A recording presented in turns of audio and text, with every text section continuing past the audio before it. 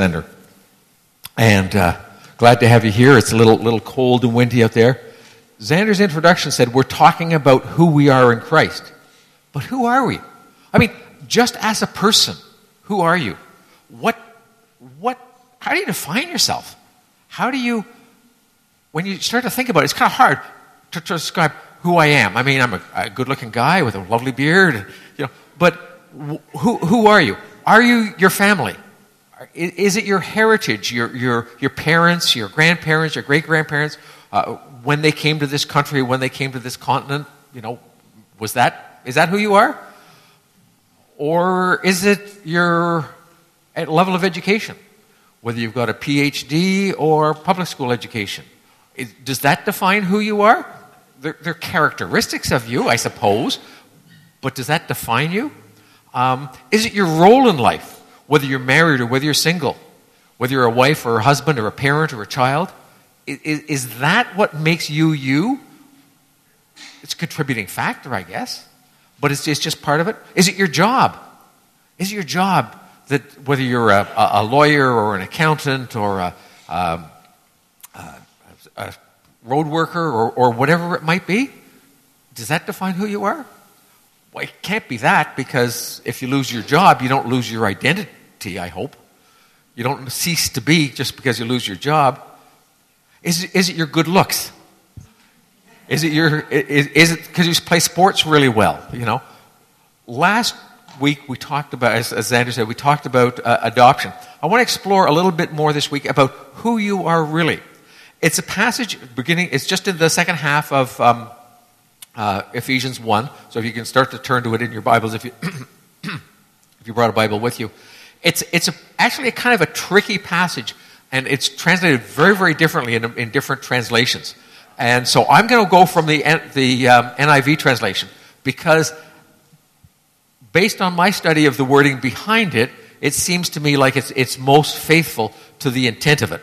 I'm not saying that the others aren't, but when you translate anything, you always end up with a little bit of your own pre-bias in it. So let's just read the passage together. In Him, that is in God, we were also chosen, having been predestined according to the plan of Him who works out everything in conformity with the purpose of His will, in order that we, who were the first to put our hope in Christ, might be for the praise of His glory. And you also were included in Christ when you heard the message of truth, the gospel of your salvation. When you believed, you were marked in Him with a seal, that is the promised Holy Spirit, who is a deposit guaranteeing our inheritance until the redemption of those who are God's possession, to the praise of His glory. For this reason, ever since I heard about your faith in the Lord Jesus and your love for all God's people, I have not stopped giving thanks for you, remembering you in my prayers. I keep asking that the God of our Lord Jesus Christ, the glorious Father, may give you a spirit of wisdom and revelation, so that you may know Him better. I pray that the eyes of your heart may be enlightened, in order that you may know the hope to which He has called you, the riches of His glorious inheritance in His holy people, and His incomparable great power for those who believe.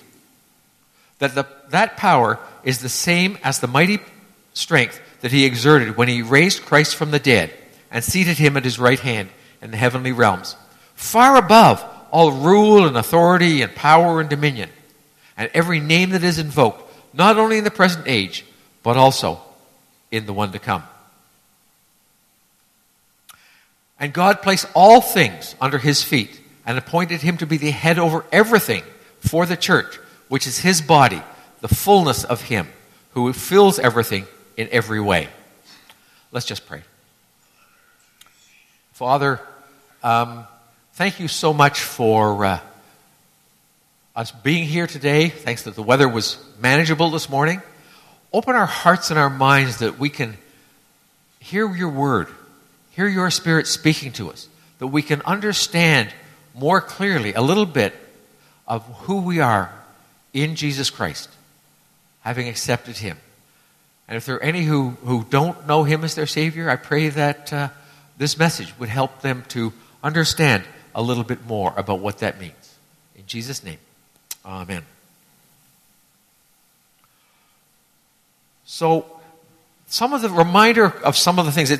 Ephesians is a book that is very woven together in all kinds of ways. There are threads in this book about God's plan. The fact that he has a plan and he's executing it. That the plan is to unite all things in heaven and earth together. We covered that verse last week. There's the thread of the headship of Jesus Christ. There's the threadship of our rich identity in him. And there's the thread of the work of the Holy Spirit throughout this. Last week, Xander started the series by reminding us that God chose us from the beginning of the world, from the very beginning of time, before the world was founded. We were chosen in him. In love, he had called us to be adopted into his family. And in him, and him only, can we be redeemed from the penalty that from death. Only in him can we be redeemed from death. And importantly, he made known to us the mystery of his will. This is something that's been hidden for years. Yeah, if you look at the Old Testament, you get hints and understanding of it. But it's hidden. It's difficult to understand. And now in Jesus Christ, the purpose of his will becomes apparent. And the purpose of that will is to bring all things in heaven and earth together under Christ. And so he continues in this passage, verse 11. Now he continues and says, we are chosen in him. And in fact, I know some of you use electronic Bibles on your phone and so on. That's great to carry around. The bad thing about that is it's really hard to underline. Okay? Now, some of the apps, because I was playing with this, some of the apps you can do it with, but they choose a verse and the whole thing underlines. You can't just underline individual words. And more to the point, you can't circle this word here and this word here and draw a line between them. I don't know whether you do that in your Bibles. I do it in mine because it's so much interwoven. One of the things you need to do in the book of Ephesians is go through and find all of the places where it says in him or in Christ or in Jesus or in Christ Jesus and talks about who we are in Christ. Because we always think about Jesus in us. You learn in Sunday school, I asked Jesus into my heart and Jesus comes and lives in my heart.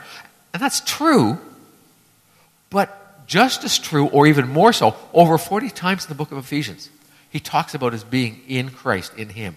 So there's your exercise for this afternoon. Go back and underline all of those in the book and think about some of them. So, but in him we were chosen. That may be specific or it may be general, because God has this plan that he is going to bring heaven and earth together on this earth. He's going to bring the two together, and that we are chosen to be part of that. That's part of his will. We, as his chosen people, as a congregation. So often I've said this before, so often in this culture, we think very much about me. I'm chosen, I'm this, I'm that. And we think about salvation as being a solitary activity. It's me and my relationship with God. Well, it is that, but much more than that, it's also me and my relationship with all of you people. We're a community. We're a family of believers. And there is something different about worship. And I have worship songs that I listen to, and I like to sing quietly along to because I'm a miserable singer. But there's something different about when we gather together, to worship together, to honor him together, to praise him together, where we each lift each other up and join. And so there's this uniqueness. So we're called according to his purpose and his will as a group of believers. We are chosen in him. And the purpose is for his praise and glory. To honor God, to honor Jesus, to honor what he's done. Now, you'll notice that he says, we are chosen. He's referring to himself and his Jewish friends. And the very early believers who have come from Jerusalem and Judea and are now starting to spread the gospel. He's saying, we were chosen.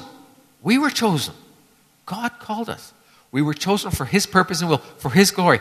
But now you, notice he switches over and uses the word here, you were also included when you believed, when you accepted him, when you trusted him, when you put your faith in him. You also were included when you believed. So now we've got we and you, and then he's going to go on and say, talk about the Spirit. He says, you were sealed with the Spirit, the same Spirit that we received. Do you remember back in the book of Acts when Peter went to I guess who's coming to lunch at Cornelius' house? Okay.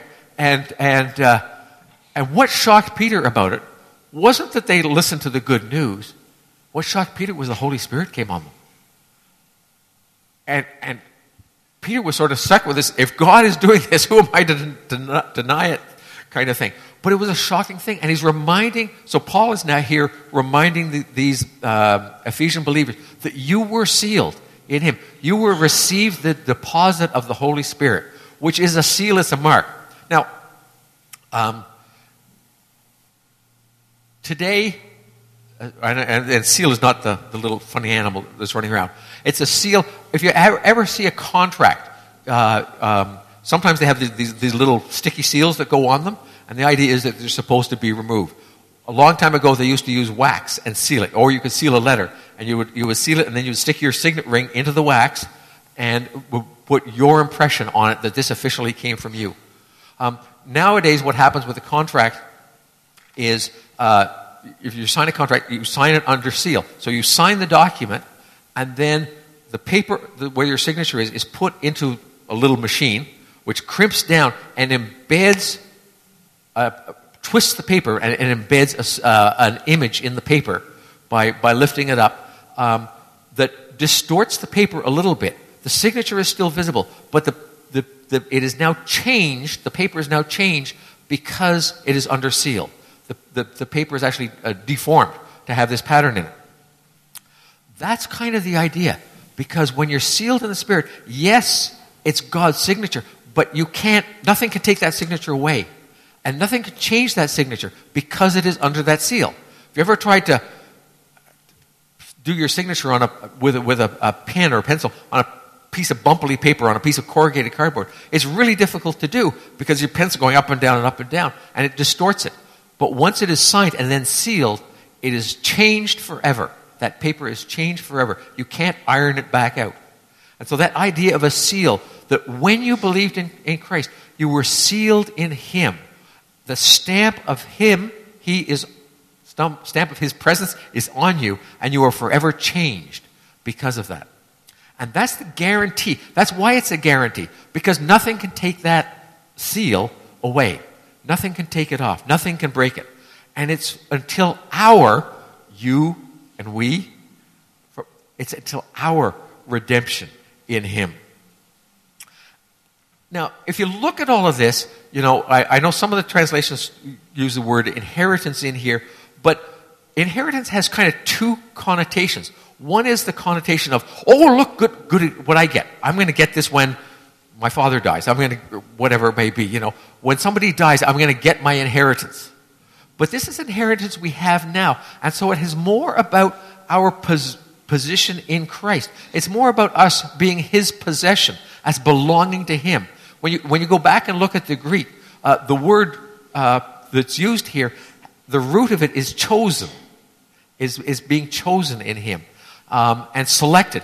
And so the idea here is not all these wonderful things that we have, and look at how wonderful we are, I've got a pretty face and a new seal and all this sort of stuff.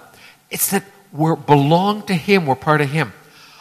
I was trying to think about how to try and illustrate this, and the idea came to me of Team Canada. Team Canada is a bunch of people who are chosen not to represent themselves, not to be themselves, but to be a community, a team that pulls together to represent the one who called them. That is Canada. Okay? They don't go out there for their own glory. And it's not, being on Team Canada, yes, it's an honor for them, but it's not something that they can particularly take glory in. They take glory only in the team effort. And so, in the same sense, We're chosen in him. The inheritance is because we are his possession. And we are, if I can use this term, Team Jesus. We are Team Jesus. We are here to do his will. We're here to do his purpose. We're here to represent him. And that's the inheritance we have. We have the privilege, the tremendous privilege of representing him, of being the way in which he is going to act and bring about his will in this world to the praise of his glory. That's what this concept is talking about here. So, now given that, what do we need to know to do that? Well, Paul branches immediately into prayer. And if ever there was a sermon that had its points laid out for it, this is one of them. Because Paul just kind of dumps it straight out there. He prays for the believers there. And I think it's something that all of us believers need. We need wisdom, we need revelation, and we need enlightened hearts. Wisdom. He prays that we would have a spirit. And some translations put the Spirit in a capital S, but there's no the or a in the Greek. It's just, we'll have spirit. So I think it makes more sense if it's a spirit of wisdom and revelation. Wisdom. First of all, what is wisdom? I mean, you kind of have an idea of what that wisdom is, but unless you really think about it, well, when you really think about it, it's kind of hard to define, isn't it? What constitutes it? We all would like to have more wisdom, but... So let me give you a definition I found. It's factual insight. Factual knowledge. Factual knowledge. So knowing the facts of the situation, knowing what's really happening, plus spiritual insight. What's behind this? How does this fit into God's plan? So it's factual knowledge, plus spiritual insight, plus situational insight.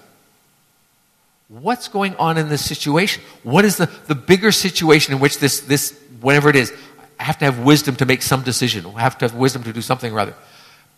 It's situational insight as well, into the big picture and the small picture and the details, the people and all of those things involved. Plus the necessary resolve to do it. Okay, so it's factual knowledge, understanding what's going on, spiritual insight, understanding God's purpose, situational insight, which is, what's behind the situation, and necessary resolve. If you have the first three, if you understand what it's all about, and you have the spiritual insight to perceive what's going on behind, and you have the situational insight to know how whatever your decision is going to be is going to affect yourself and everybody around you and the whole church, but you don't have the resolve to do it, then the Bible has a technical term for you in the Old Testament. He calls you a fool. Because unless anybody who's got wisdom and knows what to do but doesn't do it, what else would you call them but a fool? So we need that kind of wisdom. How do you get that kind of wisdom? You value it, Proverbs 4 verse 8. You ask for it. If you don't have it, you can ask for it in prayer. You can pursue it. In other words, make it a goal to try and learn and to understand and gain it. And you gain it in the Scriptures by reading God's Word, by understanding it, by reading commentaries to get a deeper understanding, by participating in Christian activities and conferences, listening to sermons or podcasts, by walking with wise teachers in the view of eternity, relating everything in your life back to Christ, and ultimately by submitting your wisdom to God's wisdom. It's not what you think, it's not what you feel best, it's what He says. That's got to be the ultimate, the trump card. So we need wisdom, we need that understanding. But more than that, or as much as that, maybe let me say, we need revelation. We need to hear what God is saying. Now, I'm not saying that we get revelation, that we get new translations of the Bible, or new, not even that, new words from God in terms of changing the way history is going to work, or that sort of thing. But revelation that comes from meditation, that comes from listening to Him, because I think that I believe strongly in my heart that God will bring things to mind, will give you insight into things that you might not have thought of. Things where you need to make a change in your life. Some examples of that kind of revelation. You ever read through the Bible and just reading along, not just trying to read along, and just some verse or some phrase just kind of jumps out at you. When that happens, stop and think on it and meditate on it. God is speaking to your heart. Once upon a time, many, many years ago, I was Sunday school superintendent of this church. And it was in the summer, and I was praying about Sunday school and trying to think about how Sunday school was going to go. We had about 16 or 17 kids in Sunday school at that point. And as I was praying, I thought, this Sunday school should be 35 or 40 kids. And, we didn't have the kids to. But anyway, it was just, so I actually prepared Sunday school that year based on that. And by February, we had about 40 kids in Sunday school.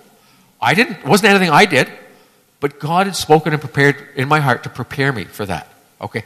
Not a big revelation. It's not, didn't change the world or anything like that. But God will speak to you. Stop and meditate on Him. Take your time in prayer with Him. Listen to Him. Be quiet with Him. Learn to recognize His voice. That reading through the Scriptures and hearing where He stops you is a good way to start to hear God's voice. Because if you're hearing God's voice, it will align with Scripture. It will go along with Scripture. So we need wisdom.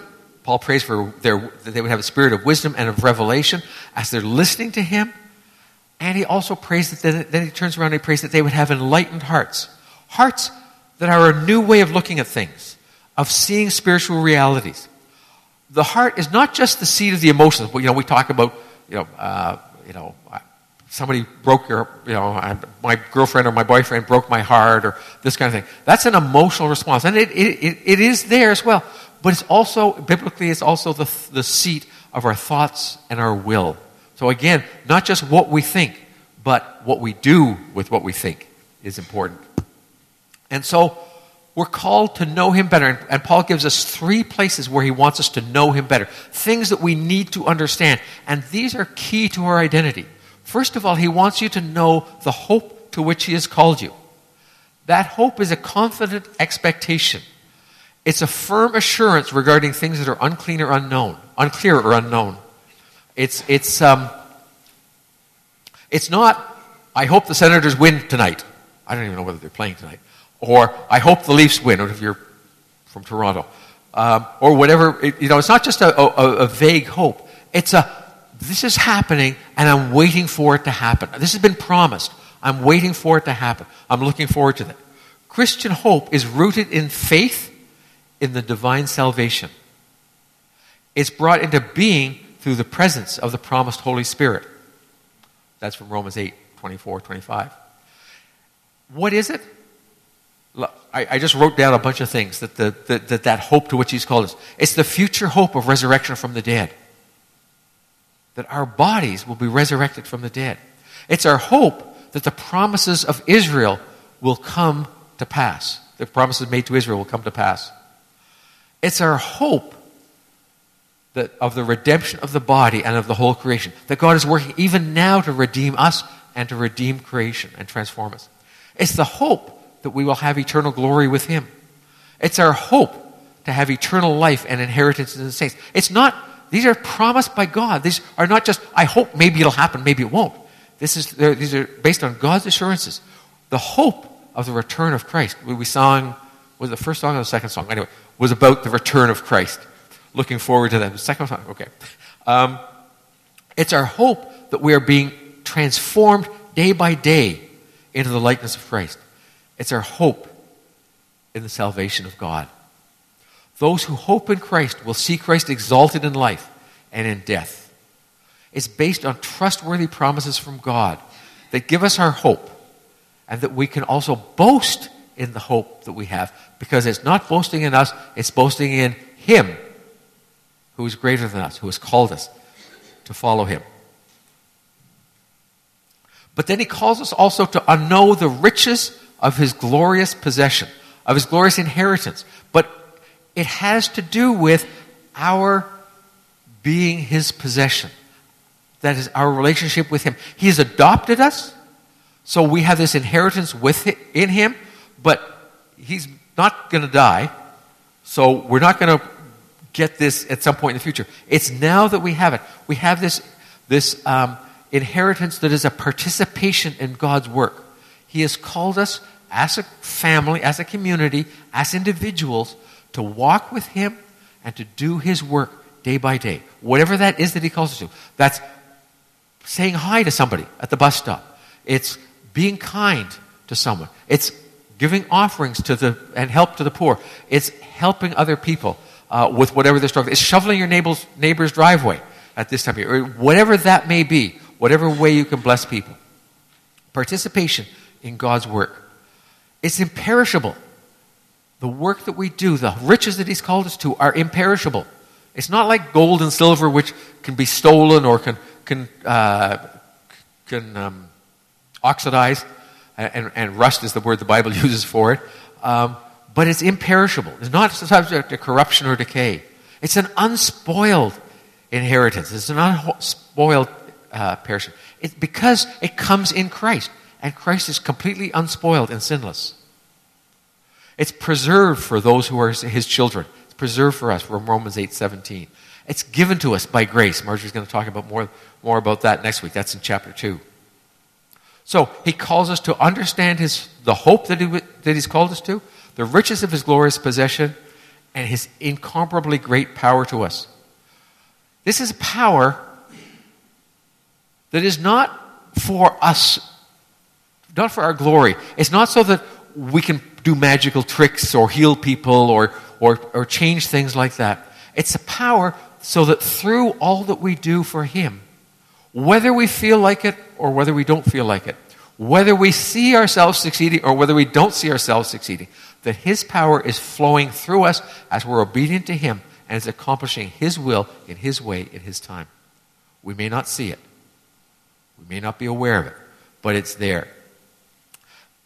It struck me in reading this that I was the example of power he gives, he goes on to say, this is that same power that raised Jesus from the dead. Well, if I wanted to think about God's greatest power, the greatest power that he had, by natural means, I would think of creation of the world, right? The creation of the universe. I mean, what's bigger than that? But think about when he raised Christ from the dead. This had been predicted in the Old Testament. Satan knew about this. At the resurrection of Christ, all the powers and all the focus of hell, of Satan, of all of his demons, was focused on stopping that event from happening. All the power of God. That's the battle. And so everything that was against us was against him rising. Satan knew the predictions. Satan knew, he's not a dummy. He knew what was happening. I mean, he went back and tried to destroy it right at the beginning of Christ's ministry, didn't he? In the wilderness. Wasn't successful there. So now is the time, and he focuses all his opposition against God. And so this is the greatest exhibit of God's power. We need to understand that, to understand the greatness of what he did in Christ and what he's done in our lives as well. As I said, this power is so that we can do his will, follow what he wants, and know that we have the power to do whatever it is he calls us to do. Maybe not what we want to do, because we want the situation to go well. We want people to fall down on their knees and say, praise God, and come to Christ. But sometimes people take a long time to do it. You have almost certainly, everybody here, almost certainly, as a relative, or a friend, or someone in their family who doesn't know God, and you're praying every single day for them. Okay? It's almost inevitable. It may not be happening in the way you want. It may not be happening in the timing that you want. But trust that God is at work. Trust that he's at work, and his power through your prayers is going to affect the situation. We may not see it, but that is the hope we have. So, wrapping it up, we are Team Jesus. We are called to be his inheritance, to be his possession, to accomplish what he wants. He has a purpose. It's very clear in this passage. He has a purpose. He's thought about it. It's his will. He's planned it out in advance. He has a purpose, and we are his means of accomplishing it. We are Team Jesus. We are Team Jesus. He has given us what we need. He has given us the opportunity to know him better. He has given us the hope to keep us going, so that it's not hopeless. What we're doing, there is a hope out there. There's something to follow. He has given us a richness of belonging to him. And he's given us power for the purpose that he's put before us. Know these things. Know that this is the position you have in Christ. As we move through the book of Ephesians, we're going to come back to build on these truths. May the eyes of your hearts be enlightened to see this. I want to close with a quote from Carolyn Aarons. She's a Canadian, BC-based singer-songwriter and author. She used to have a column in Christianity Today, and at the end of her last column in Christianity Today, she wrote this: "Let us swim." She's talking about life. "Let us swim, not only in the sea of our own understanding, of our own words and ideas about God, but also in his fathomless ocean of love." I'll read that again. Let us swim, not only in the sea of our own understanding, of our own words and our own ideas about God, but also in his fathomless ocean of love. Lord, help us to do just exactly that, to live that way, knowing that we belong to you, that we are your team, that you are working, using us to bring about your purpose and your will. Help us to be obedient. Thank you for these assurances. Thank you in Jesus' name. Amen.